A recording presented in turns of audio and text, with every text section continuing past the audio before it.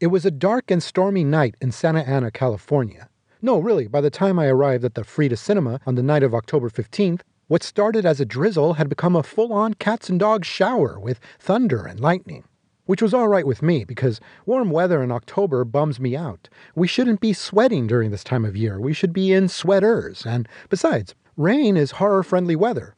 I carefully walked down the soaked sidewalk to join the small crowd of fellow VIP ticket holders for tonight's event, Camp Frida 6 Holiday Horrors All-Night Horror Movie Marathon, with films that took place on or around days of leisure and or celebration. In exchange for paying a little extra for our VIP tickets, we were allowed early entry, giving us ample opportunity to find and claim a seat, and more time to get to know our fellow attendees. Or, if you're an antisocial loner with a podcast, it allows you time to mill about the theater, silently judging everybody else for not being as big a loser as you. At the check-in table, we had our tickets scanned, and we were given a wristband to identify us as VIPs, and those who intended to drink alcohol during the night were given a second wristband. We were then given a Camp Frida t-shirt, along with a goodie bag filled with goodies. Mine had some candy, a couple stickers, and a couple of pins, one of which was a glow-in-the-dark Camp Frida logo.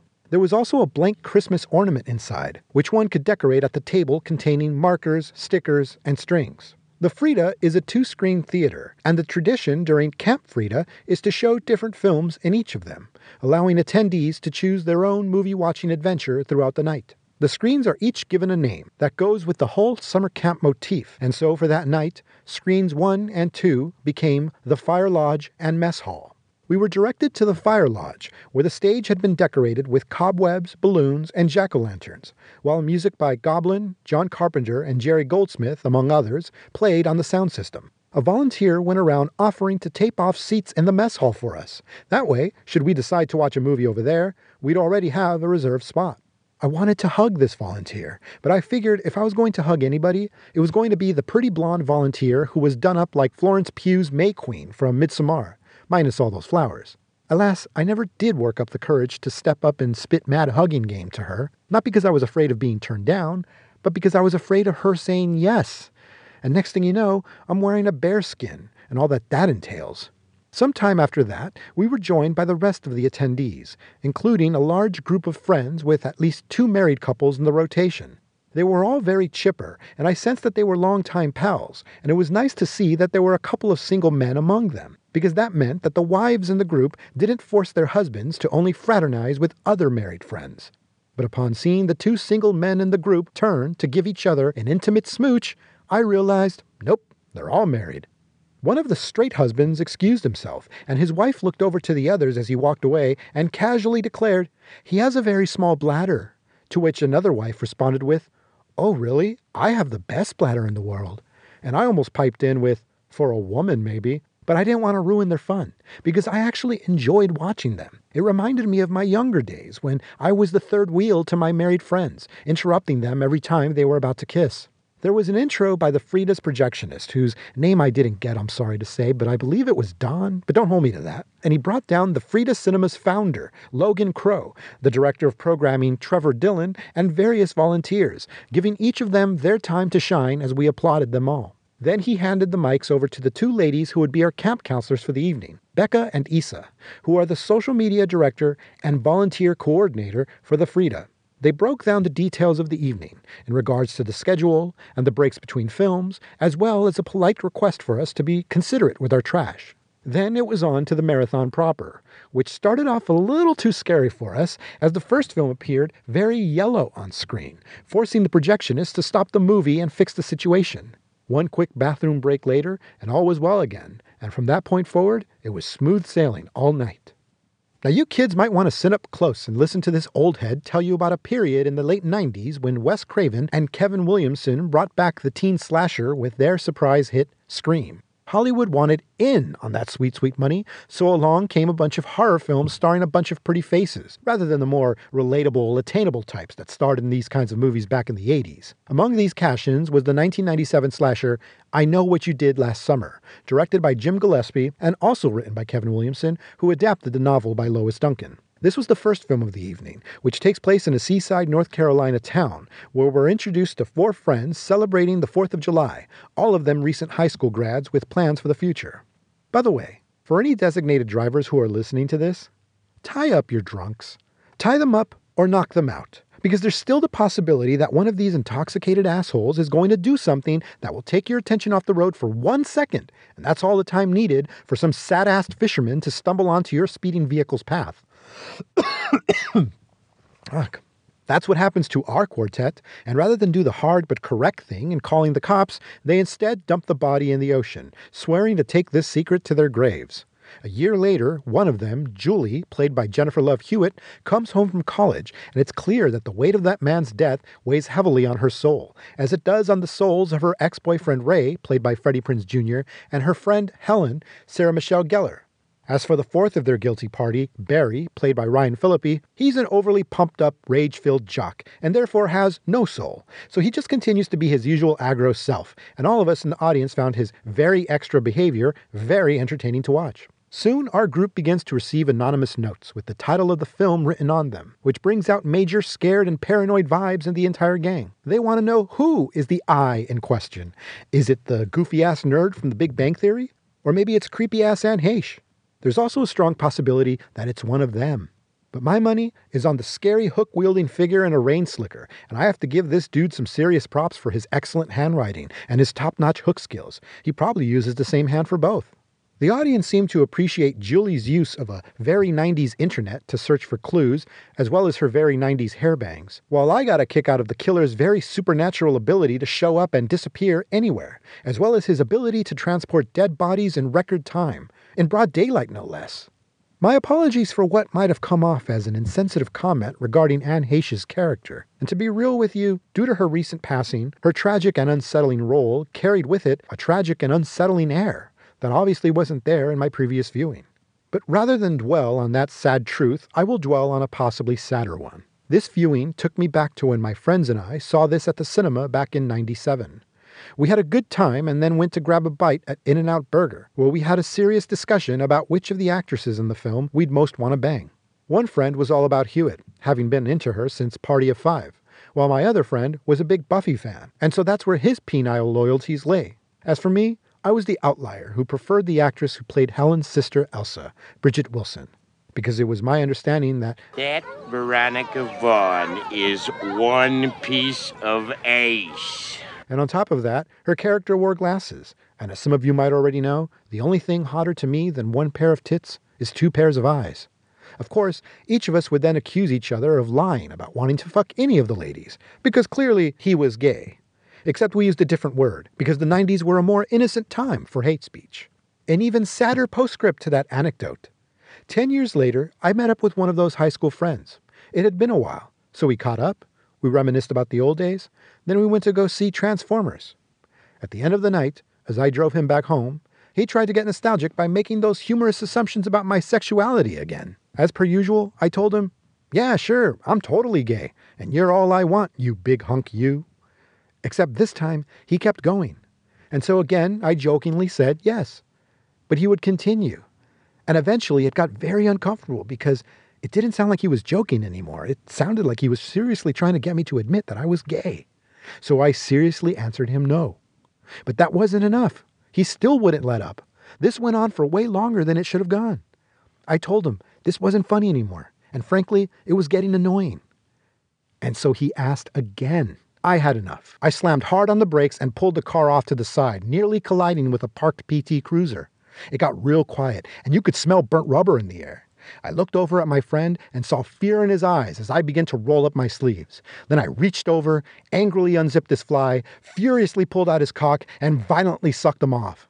After we both finished, I wiped my mouth and told him, "Listen, you son of a bitch, a gay man wouldn't have given you such a bad blowjob, and a straight man wouldn't have stayed hard, let alone gotten hard in the first place." That shut him up. Then I took him home, wished him well, and dropped him off.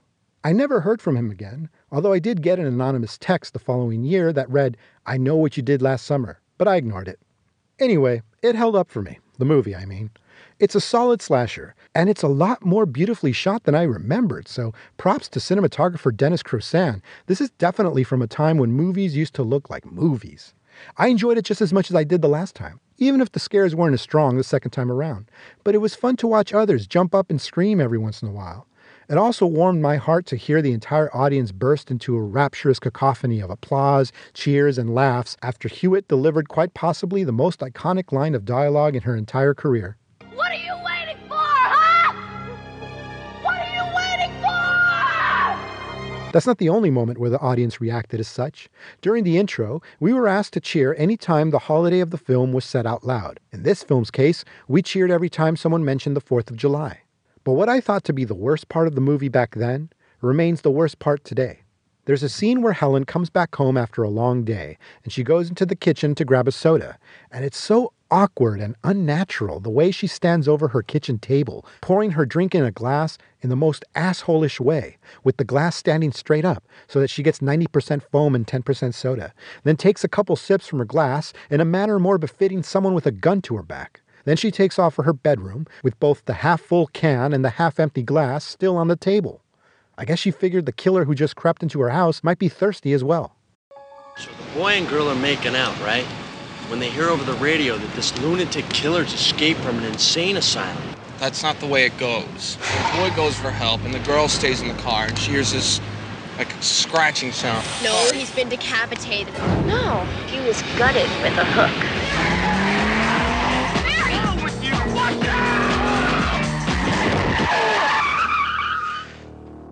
Oh my God. You think he's dead? We can't just leave him here. Oh, tell me, little Miss Prelaw, what's the charge for manslaughter? We make a pact. Right here and now we take this to our grave. For the last year, 4 friends have kept a secret. Are you on drugs? No. Well, then what is wrong? I've had a rough year. But not all secrets stay buried. Somebody sent this to me. Oh my God. Someone knows. I know what you did last summer. Ooh. What they thought would be a new beginning Toast to us.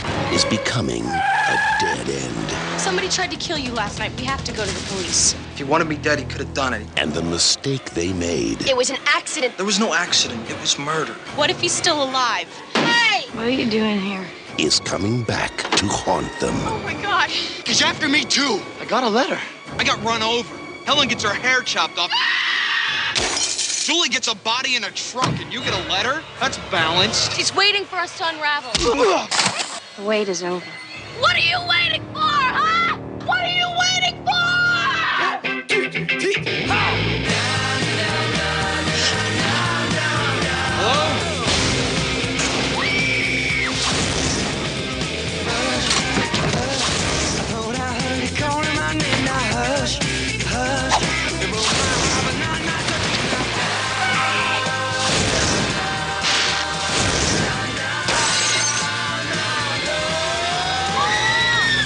I know what you did last summer. After a break, we returned to the Fire Lodge, where the hosts announced that both theaters were now opened. Then they invited on stage Mikey Aguirre, the gentleman behind See It on 16mm. Normally he tours to various cinemas to screen films on 16mm, but that night he was there to pitch his selection to us, the 1989 spring break/Easter slasher Nightmare Beach, which would play over at the mess hall. The host then told us that those of us who were going to see Aguirre's choice would also have the bonus of participating in an Easter egg hunt before the film, where we could find eggs containing movie passes and various other goodies. The host then tried something new for Camp Frida. A wheel appeared on screen, divided into sections, and each section representing a different film. The wheel was spun, and whichever film the arrow settled on would be the one that would play right there in the Fire Lodge. Among the films were New Year's Eve, the 2006 remake of Black Christmas, and 1995's Day of the Beast, which is also a Christmas film. Unfortunately, it landed on 2001's Valentine, which I saw back then and never wanted to see again. So it was an easy choice for me, and apparently most of the audience, as many of us ventured next door. I was so busy settling into my new seat that I forgot about the Easter egg hunt until an overzealous gentleman swooped over to my lonely section and grabbed all the eggs surrounding my oblivious ass, and all I could do was laugh. Nightmare Beach starts off in true 1980s spring break style, with a serial killer being executed by electric chair. Diablo was his name, and he was the leader of a particularly crime-happy biker gang, but he continued to swear his innocence in the murders almost up until the moment of his execution, where he then swore that he would return to exact his revenge. One crispy convict later, we're treated to a credit sequence montage of college beach bodies having fun up and down the Florida burg of Manatee Beach, before settling in to introduce the various potential victims and killers. Our main doofus is Skip, a college football player who recently fucked it up for his team during the Orange Bowl, and is understandably forlorn about it, despite attempts by his horn dog teammate Ronnie to cheer him up by reminding him that they are indeed there for spring break, and all which that entails. While Ronnie employs the ask 100 women to sleep with you and one will say yes technique of scoring, Skip prefers the company of Gail, a local bartender who is almost as much an Eeyore as Skip is, but she has a much better reason for her Down syndrome. You see, Gail's sister was one of Diablo's victims, and she was there for his execution, so there's both fear and uncertainty over what she witnessed and what she was told. Feelings that grow even stronger once it's revealed that Diablo's body has disappeared from its grave. Perhaps not too coincidentally, a mysterious leather-clad biker, his identity hidden by helmet, is driving around town in his souped-up motorcycle, complete with electrified passenger seat for unlucky hitchhikers. But since hitchhiking was becoming less of a thing by 1989, he supplements his murder cycle by going on foot, killing people by electrocuting them or burning them with exposed live wires, or big furnaces that shoot out flames at lengths that defy logic. But you know how it is with these Italian filmmakers. Logic has about as much place in a horror movie as a Negro in their sister's bedroom. Oh yeah, about the filmmakers. During his intro, Aguirre credited the direction of this I-Type production to Umberto Lenzi, who among various gialli and Eurocrime films is probably most infamously known for the grindhouse fave Cannibal Ferox, aka the one where a chick gets hooks through her breasts. But Lenzi claimed to have quit the production before shooting began, only sticking around at the request of replacement director James Justice, in a position that I can only speculate as being the Obi-Wan to Justice's Luke Skywalker. Either way, this ultra-goofy, terribly acted movie was so much fun to watch with a crowd. When not being entertained watching the killer turn people into crispy critters, we were equally entertained by the scenes featuring the most Floridian of men and women. There is so much woo going on, most of it coming from this random dude who keeps popping up to scream, "Go Gators! How about them Gators? Yeah, Gators, baby, yeah!" He always popped up when you least expected it, and it never failed to make many of us in the audience crack up. There are also plenty of scenes involving wet t-shirts and oiled up bodies, and it's all equal opportunity as we watch both sexes get reduced to eye candy, because that's the America that I believe in. Speaking of America, this movie features quite possibly the most realistic cinematic portrayal of high-ranking officials and civil servants at any level that I've seen. They are all so incompetent and self-serving. As the body count rises, the mayor and the chief of police decide to cover it up by burying the bodies in a salt mine, and they have a doctor to help them falsify the records. The mayor doesn't want to look bad, and the chief is just a power-tripping asshole, and it's heavily implied that the doctor uses Bill Cosby tactics to satisfy his Kevin Spacey tastes. I'd hate on the chief and the doctor, except they're played by John Saxon and Michael Parks, and they were never not awesome, regardless of who they played. And while you never see Parks do any of the abhorrent things he's accused of, you do see him hilariously pull out a flask every single time he gets or gives bad news, and the audience always cheered whenever that flask came out. Also included in this assortment of assholes is a pervy hotel manager who goes into a supply closet that also happens to have a hole drilled into it, allowing him to spy on a hooker in the next room who has a great racket going. She hooks her johns by giving them a sob story about being a student short of cash. I think this is a very smart ploy, because it allows dudes who are too proud to pay for it to sleep with a woman who is totally out of their league. As far as they're concerned, this hot chick was totally into them, and so, sure, here's a couple $100 to help her with that other thing. There's also a prankster who, among his hilarious pranks, goes around pretending to be a shark on the beach, freaking everybody out. Man, oh man, do I fucking hate pranksters. Do you want to know why? Because these You know what? For your ear's sake, and for the sake of my high blood pressure, I'm going to move on. Suffice it to say, motherfuck a prankster. 1 week of non-stop partying guaranteed to blow away so many brain cells you won't even remember your name. Oh, wow! Every one of these years, by sunrise Easter morning, well, I'm telling the whole school you're a bender.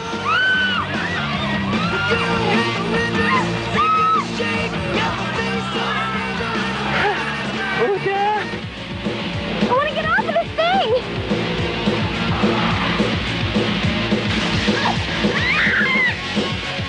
Welcome to spring break, the annual migration of the idiot.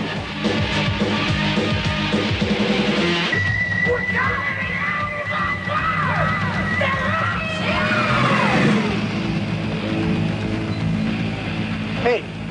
biker parking only. Get a grip. Chill. Look, we don't want any trouble, all right? Edward Diablo Santor, the state stands ready to execute you as charged. Do you have any last words? May the Lord have mercy on you.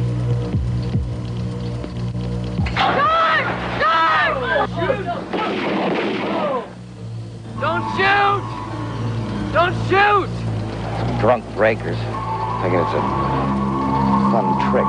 Sick Diablo's biker buddies. He vowed he was coming back.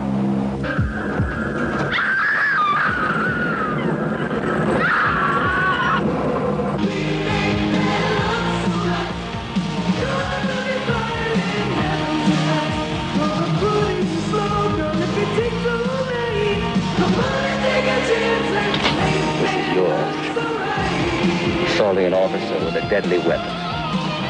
That's cause to blow your fucking pretty head off.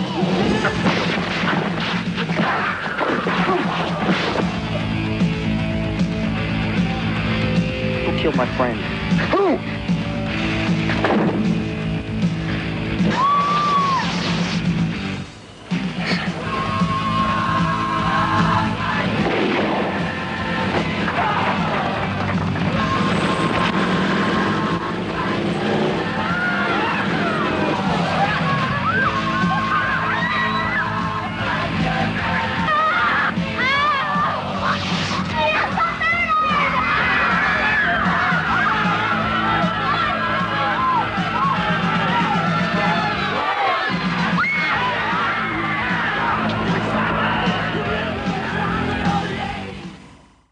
After the break, we all returned to the fire lodge, where someone came out to give us the bad news. It was last call for alcohol. And the good news, they would be serving pizza after the film.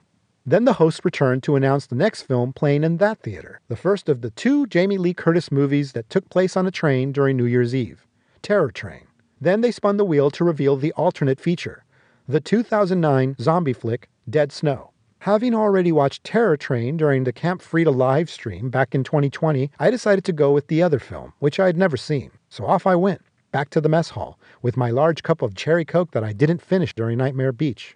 Easter is this Norwegian film's holiday, and so we watch how kids over there do spring break, somewhere in some snowy hinterland, up in some mountain cabin. So we're not going to see a bunch of exposed skin, which is for the best because we're not talking about beach bods for most of this crew, but I get it. In the cold, you're going to want some extra layers of warmth. So anyway, we've got 7 of them, 4 dudes and 3 chicks. And you'd think the tubby movie geek of this funky bunch would be the odd man out. Wrong. He actually ends up being the first, the only one, to score with a rather attractive woman, despite there being nothing particularly alluring about him, visually or personality-wise. Again, let me remind you, he's a movie geek. And as you, me, and the rest of the movie geeks know, movie geeks are the absolute fucking worst. That's why we have to find another movie geek if we want to fuck. And that just makes 2 of the fucking worst, who are also the worst at fucking, getting together to fuck. And if 2 of the fucking worst, who are the fucking worst at fucking, end up fucking, that means some of the fucking worst end up having fucking kids. And their kids are the fucking worst. They usually grow up to be pranksters.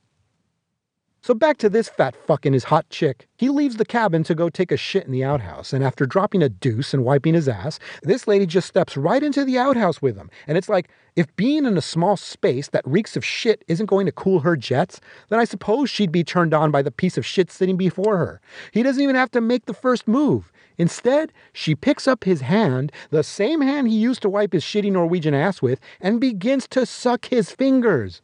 Lady and gentlemen, it was at this point that the jaded black-hearted cynic who watched real death videos and who found a Serbian film kinda dull, this garbage human whose words you are listening to, began to feel something approaching the temptation to faint.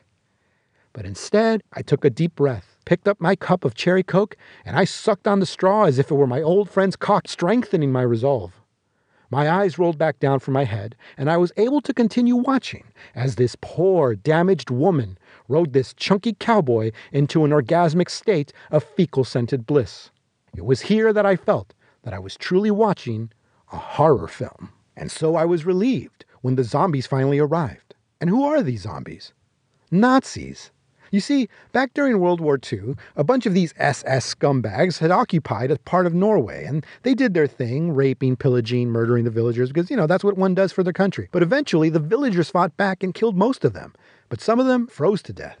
Well, here they are, back from the dead, and ready to rike and roll. The survivors are left to fend these zombies off, using their wits and what little weaponry they have at their disposal. I enjoyed this absurd splatter flick featuring creative kills, and it's filled with blood, entrails, severed body parts, and various viscera, even though this is definitely more of a movie geek joint that takes stuff from fondly remembered genre films and gives them its own spin. It's less about reinventing the wheel and more about redecorating it. The movie openly references its cinematic inspirations, particularly the works of Sam Raimi, specifically Evil Dead 2. And so it has that same kind of horror comedy blend, albeit a much darker form of comedy. I also appreciated some of the nasty turns and surprises it takes along the way, and it plays no favorites when it comes to its characters, regardless of what you'd expect based on their types. This was directed by Tommy Wirkola, who also co-wrote the screenplay, and he went on to direct Hansel and Gretel Witch Hunters, which I'm now interested in checking out because I'd like to see what he turned out on a big Hollywood scale. But I'm also left thinking that if this guy, an obvious movie geek himself, intended on painting such an unflattering portrait of one, as he did in this film, or was this in fact some kind of wish fulfillment? Like, I can imagine some super nerd who jizzes over movies and comic book properties and movies about comic book properties, working up the kind of fear and resentment towards the opposite sex, and so that ends up mixing in with his passion to just be able to, actually kiss a girl. And the larger that fear and resentment grows, the more toxic that mix becomes, until eventually that nerd goes from thinking, man, I wish a nice girl would let me take her out for a chocolate malt, to, man, that sexy slut should hunger for my 4 inches so bad she's willing to smell my shit to get it. Klart ferdig gå!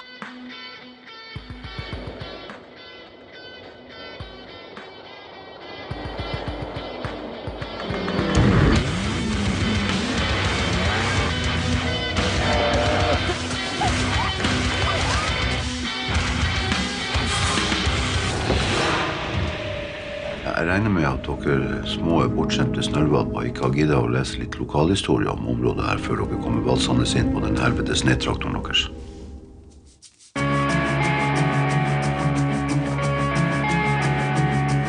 Under annen verdenskrig så var Øksfjord en utrolig viktig plass for tyskerne. Det var en holdeplass for tyske krigsskip. Folk ble torturert og banket og mishandlet hver eneste dag. Tror meg når jeg sier det. Det her var onde satans jævla. Se hva da? Oh. Fortune and glory, kid.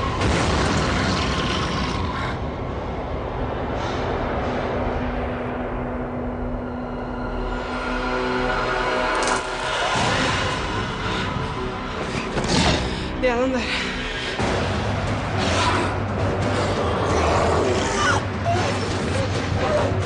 Vi må komme oss ned til byen. Ikke bli bitt.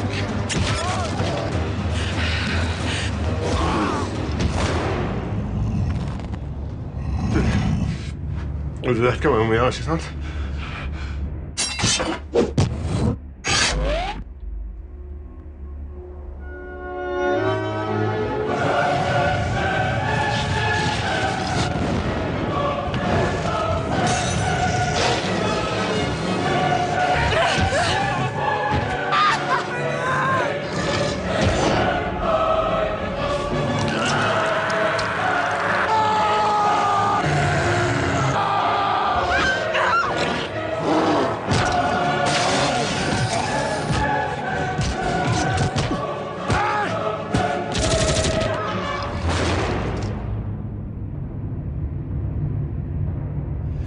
I was gonna say it's on the beach.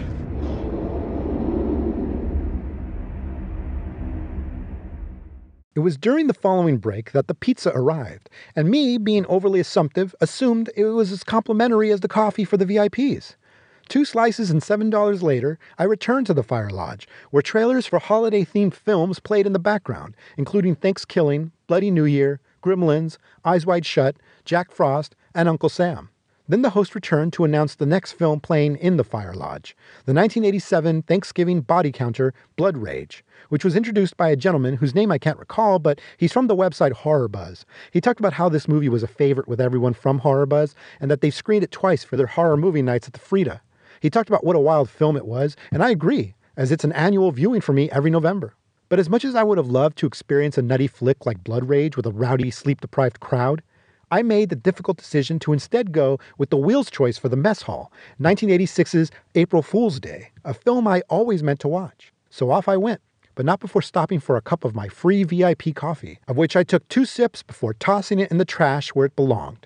Then I silently wept for those who had to pay for that disgusting brew. Only a handful of people chose to watch this film, and the projectionist stuck his head out from the booth to thank us for giving this movie a chance, because he felt it was a pretty good movie worth a watch. He also warned us that the movie would begin in a strange aspect ratio, but not to worry. That's intentional on the film's part. Then someone in the crowd douchily ordered the projectionist to roll film, and the projectionist mumble responded some appropriately snarky comment about how he was going to get the film print ready, as if this entire evening slate wasn't being presented digitally. So yeah, the film opens with a narrower aspect ratio because we're watching footage from someone's video camera, introducing our cast of college cut-ups as they travel by ferry to visit their friend Muffy at her island residence for the weekend during spring break. The most recognizable from the group is Kit, played by Amy Steele, who is best known as Final Girl Ginny from Friday the 13th Part 2, and Arch, played by Thomas F. Wilson, who is best known as one of cinema's greatest bullies, Biff Tannen from the Back to the Future trilogy. As for Muffy, she's played by the Valley Girl herself, Deborah Foreman, who gives a very interesting performance as someone who comes off both very friendly while also vaguely creepy. It's like she's not quite all there. Despite her sweet face and lovely smile, there's something possibly sinister brewing underneath. And that's when the film connected the dots for me. That's when it's shown that she is setting up various pranks all throughout her property. I knew it! A prankster!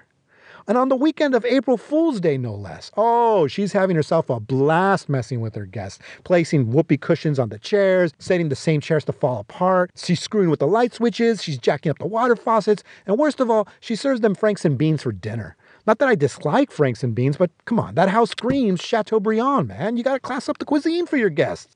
And on the other hand, they deserve it. They're really just a bunch of assholes when you get right down to it. The best kind of privileged white people that Reagan's America had to offer. All they do is goof around, make gay jokes, work out, kick soccer balls, try to fuck each other, and wear sunglasses because their future is so bright.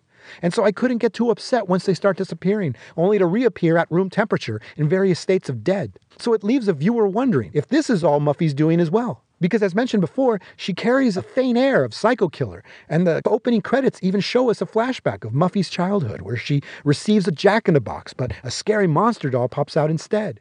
You hear her scream, and it's the kind of prank that might seem minor in retrospect, but come on, man. The only thing kids have in common is that they're all little shits. Otherwise, they're all very unique and different in every way. And so some kids, they handle the scary stuff better than others. And while some might give a quick shout and move on, and some might go crying for their mommies, others end up becoming psycho-freaky Jasons. You just never know. It's like this one time that I saw my friend put on a monster mask and hide behind a couch as his 2-year-old toddler came stumbling into the living room. His mother and I protested against this, but he was dead set on having his fun, and so out he popped going rah at his baby boy, who then gave out the most ear-piercing scream. He dropped to his knees, and I'm sure tears weren't the only liquid he excreted at that moment. His mother then started yelling at my friend, practically beating on him, while their son was on his back, crying for some kind of comfort. I immediately bid farewell and walked home, choking back the lump that was growing in my throat, wiping away the pesky moisture forming in my eyes, because that's the kind of pussy I am. The last time I saw that child, he was a preteen, and he was wearing a shirt featuring a drawing of a farting dog with the words "blame the dog" under it, but I couldn't tell you if that was a sign of trauma or not. But his mother is no longer in the picture, and the father is a big Trump supporter, so clearly there was some damage done. Anyway, I think the important lesson to be learned here is, don't get a girl pregnant at 15 years old. While this is lumped in with other slashers of the era, April Fool's Day is more in the spirit of an Agatha Christie mystery. We watch these characters hang out, and on occasion, a body will pop up. And on the rare occasion that we are shown a victim's final moments, the film cuts away before things get bloody. The violence is pretty tame, and the film's R rating is more about the language and sexual situations. Because of that, I can easily recommend this to people who otherwise stay away from these kinds of movies. I can also easily recommend this movie to people in general. because I felt this was a pretty good mystery that featured well-executed scenes of suspense, which shouldn't surprise me considering this is from Fred Walton, the director of the original When a Stranger Calls. But despite these guys not really being my kind of guys, I actually enjoyed watching them. Some of it feels improvised rather than scripted, and it all feels natural. I not only believe that these characters were friends, but it wouldn't surprise me if the actors themselves already were friends or became friends during the shoot. Even though this movie is over 30 years old and is probably best known for its ending, I'm still going to keep mum on the conclusion, for the sake of anybody out there who hasn't seen it. But I really like the bold choice that this film made, and I can imagine many who saw this back in the day found this to be a breath of fresh air. But I can also imagine many others being pissed off by it. But its greatest accomplishment is that it's a film featuring people playing pranks on each other, and somehow I was smiling at the end of it. Because I fucking hate pranksters. I'm sorry. I held back while talking about Nightmare Beach, but forget it. I'm going both barrels right here, right now. You want to know why I fucking hate pranksters? In my experience, pranksters love to prank, but they absolutely hate it when they get pranked, which proves to me that pranks are really just some screwed up and cowardly way to be hostile to others, while laying all the responsibility on the victim. Because if you get pranked and don't find it funny, then you are the asshole. What's wrong? Don't have a sense of humor? Is the defense that these absolutely worthless cunts pull out like badges from the twat police after assaulting you. Tell a prankster that you do not like pranks, and they'll accept it as a challenge that was never given, and so they will proceed to prank you. There's a word for that kind of person who will insist himself on you despite your request that he doesn't, and pranks are just another way to insist. I swear to God, if I become king dictator of the world, I'm having all pranksters executed. Put them on their knees, give them 2 to the back of the head, and bill the bullets to their families, China style. The bodies of the executed will be cremated, and the ashes will be sent to their loved ones. And when they open the urn to scatter the ashes, a wacky spring-loaded snake will jump out at them. What's wrong? Don't have a sense of humor? Paramount Pictures cordially invites you for a weekend getaway at the party to end all parties. This is the craziest party that could ever be. Don't turn on the lights, cause I don't want to see. April Fool. Welcome to my home and lifestyles of the rich and undeserving. Wrong. Cheers. Join 8 privileged guests who are just dying to have fun. Wow, what is this, the bridal suite? You like it? The ladies. I find a use for it. The gentlemen. We did on the first date. The young. Well, basically, I possess an essential lack of seriousness. And the restless.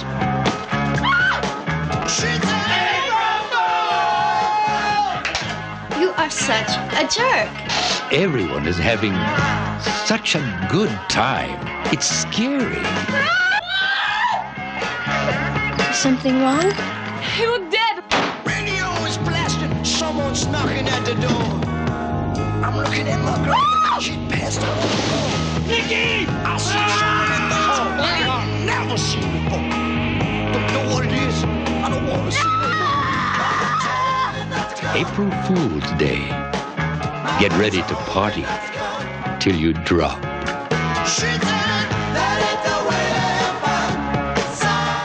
Back at the Fire Lodge, we were told that instead of the wheel, they would just name films, and the 2 that got the most applause from the audience would play next. The winners were The Return of the Living Dead from 1985 and Night of the Demons from 1988, which I had already seen at a previous Camp Frida and thought was okay, so instead I stayed put for the zombie flick, which I've seen on the big screen a couple times already, and I wouldn't mind watching again.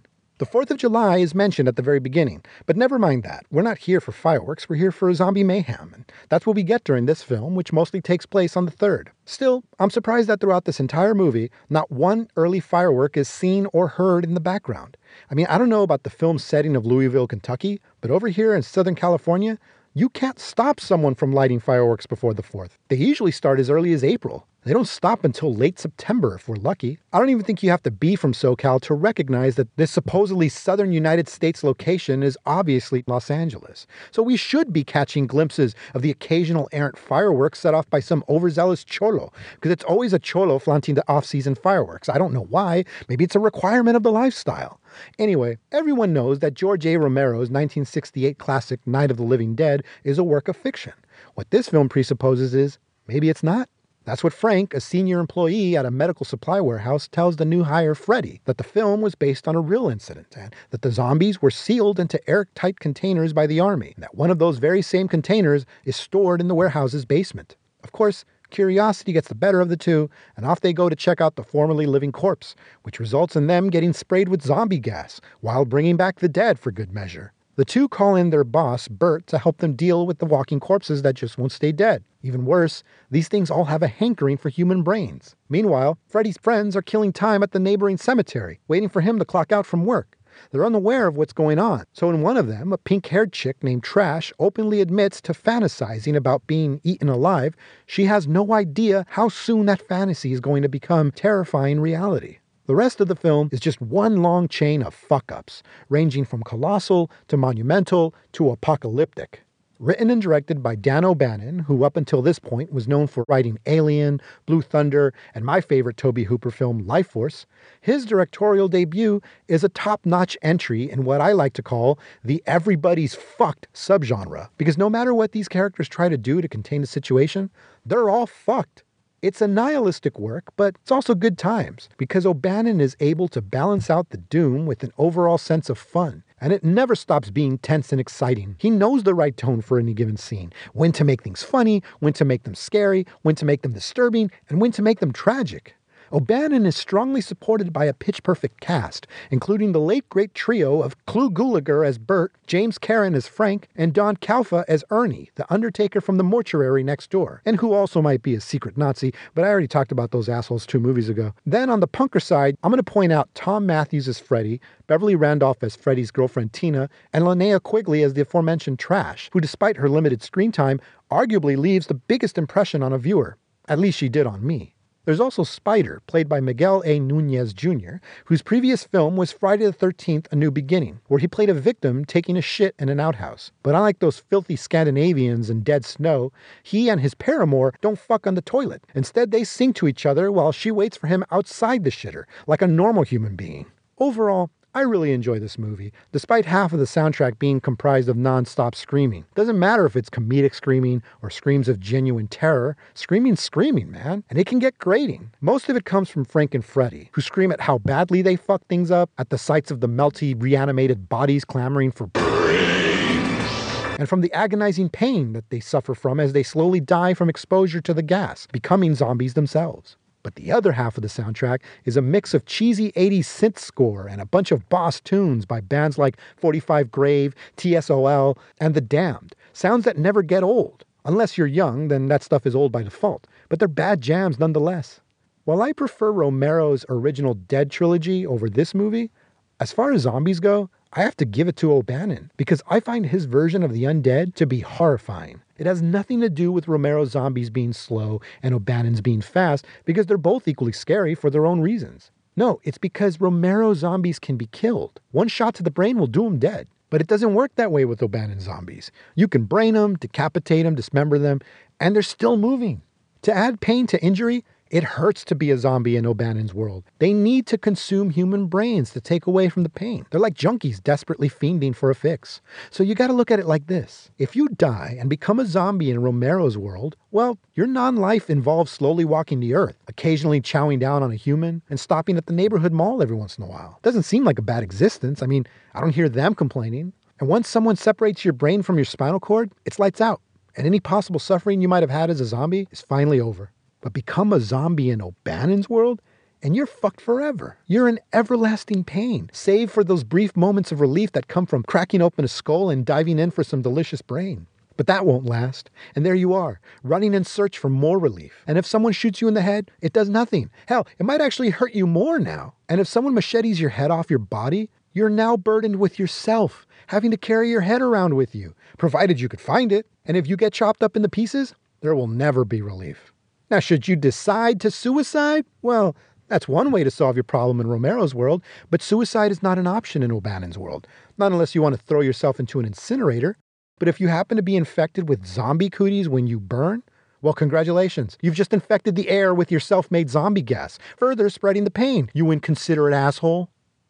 Anyway, I really dig it. It's gory, funny, scary. The ending's a bit odd. It feels like they ran out of money and scrounged something up in editing, but that's a very minor complaint towards a major accomplishment. I also forgot that the movie begins with a disclaimer informing the viewer that what they're about to see is all true, using real names and real places. So take that, Fargo.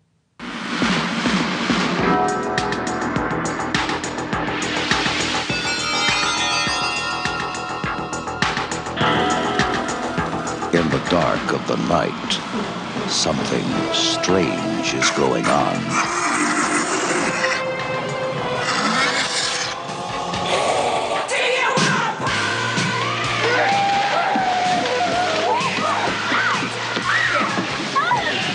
Did you see that movie, Night of the Living Dead? Sure. They ship those bodies. Well, say hello.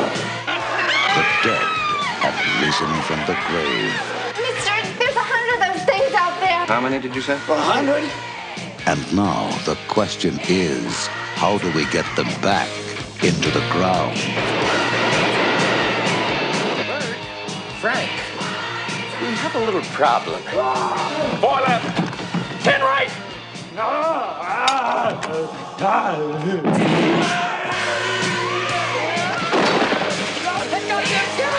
It's all over everything! Stupid asshole! Watch your tongue, boy, if you like this job! Like this job!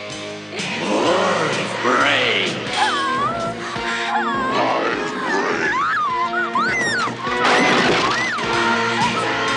Medical science is baffled. And it's a puzzle, because technically, you're not alive. Why do you eat people? Not people. Brains. How do you kill something that's already dead? Well, how do I know, Fred? I don't know. Let me think. It's not a bad question, Bert. In that movie, they destroyed the brain to kill him. Is that what they did? The brains, right. Brains! Brain! The brain! I hit the brain! Oh! Get it off! Get it off! Get it off! Get it off! Get it off! Get it off! The military is nervous. How was your day? Usual crap. The police are confused.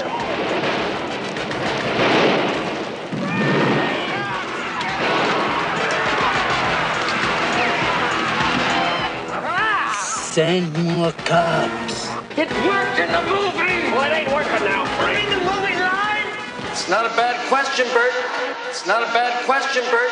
It's not a bad question, Bert. The return of the living dead.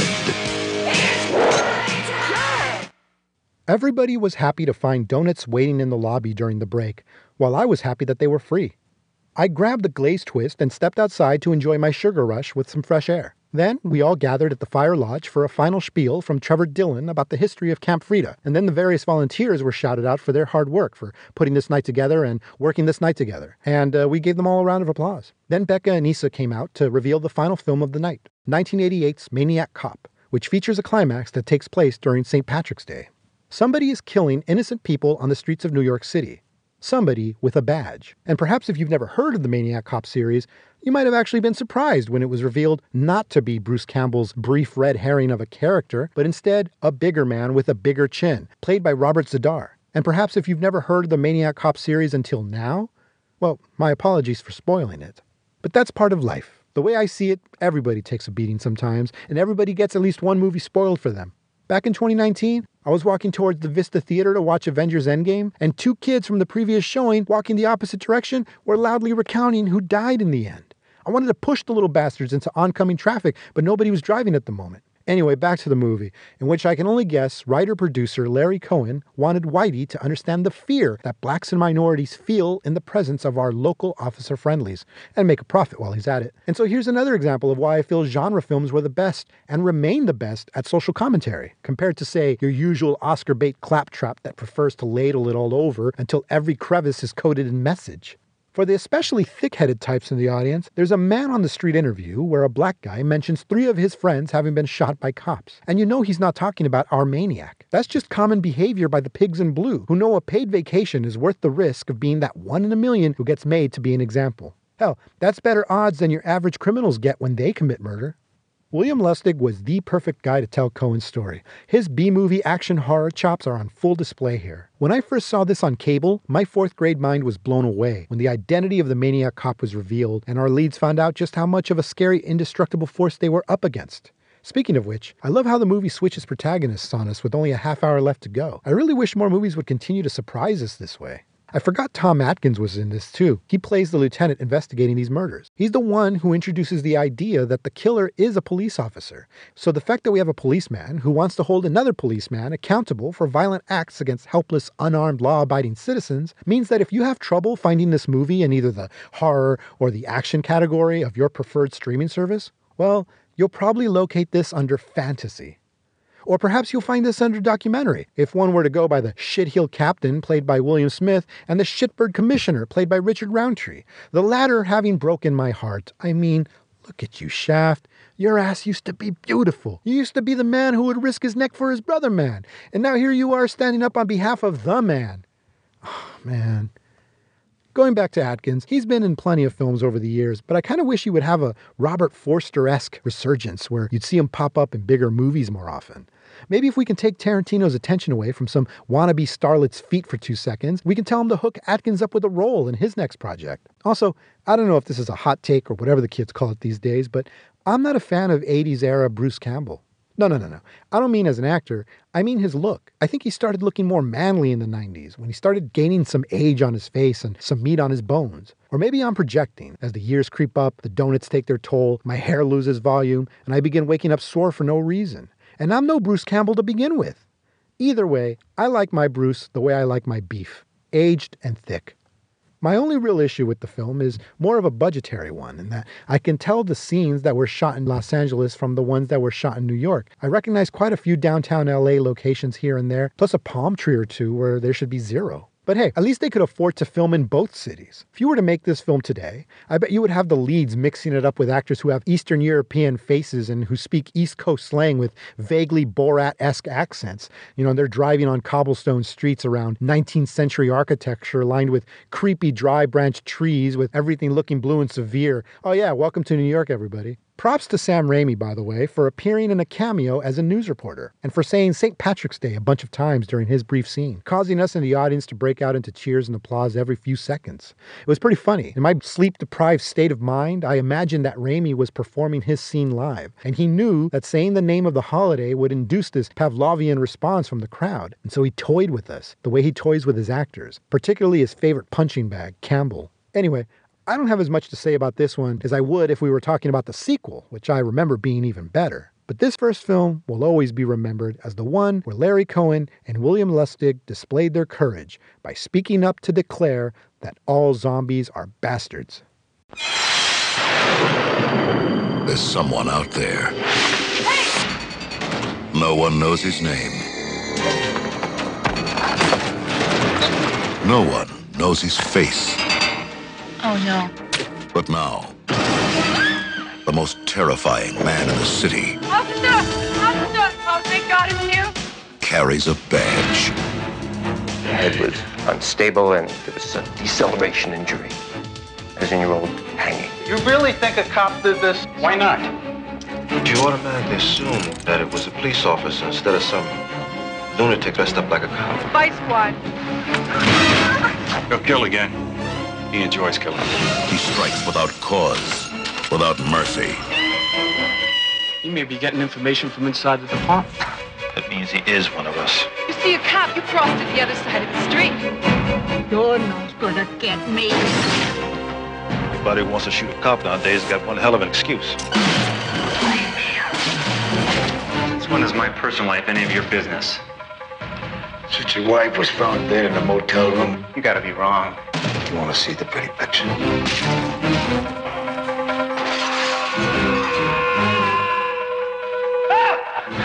Keep your hands where I can see them. Hold on, I didn't do any of this. When a cop turns killer, you have the right to remain silent forever.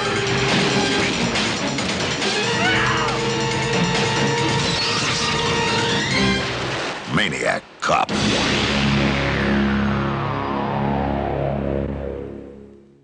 After the film, the hosts came out to wrap up, and we all gave each other a round of applause before going on stage to take a photo together. I took part in posing with everybody else while making sure to stand in a place that would keep me hidden. The best of both worlds for someone like me. And so, a little before 8 a.m., Camp Frida 6 Holiday Horrors ended with those of us who made it through the night stumbling out bleary-eyed onto the wet streets. I ended up going over to Fullerton to grab some thematically related breakfast at Zombie Donuts, where all their delicious pastries were decorated like coffins, eyeballs, snakes, spiders, monsters, and of course, zombies. They weren't making them look legitimately scary, they were made up to look cute and cartoonish. And that's probably why there were plenty of little kids there. They tasted just as lovely as they looked. The donuts were pretty good too.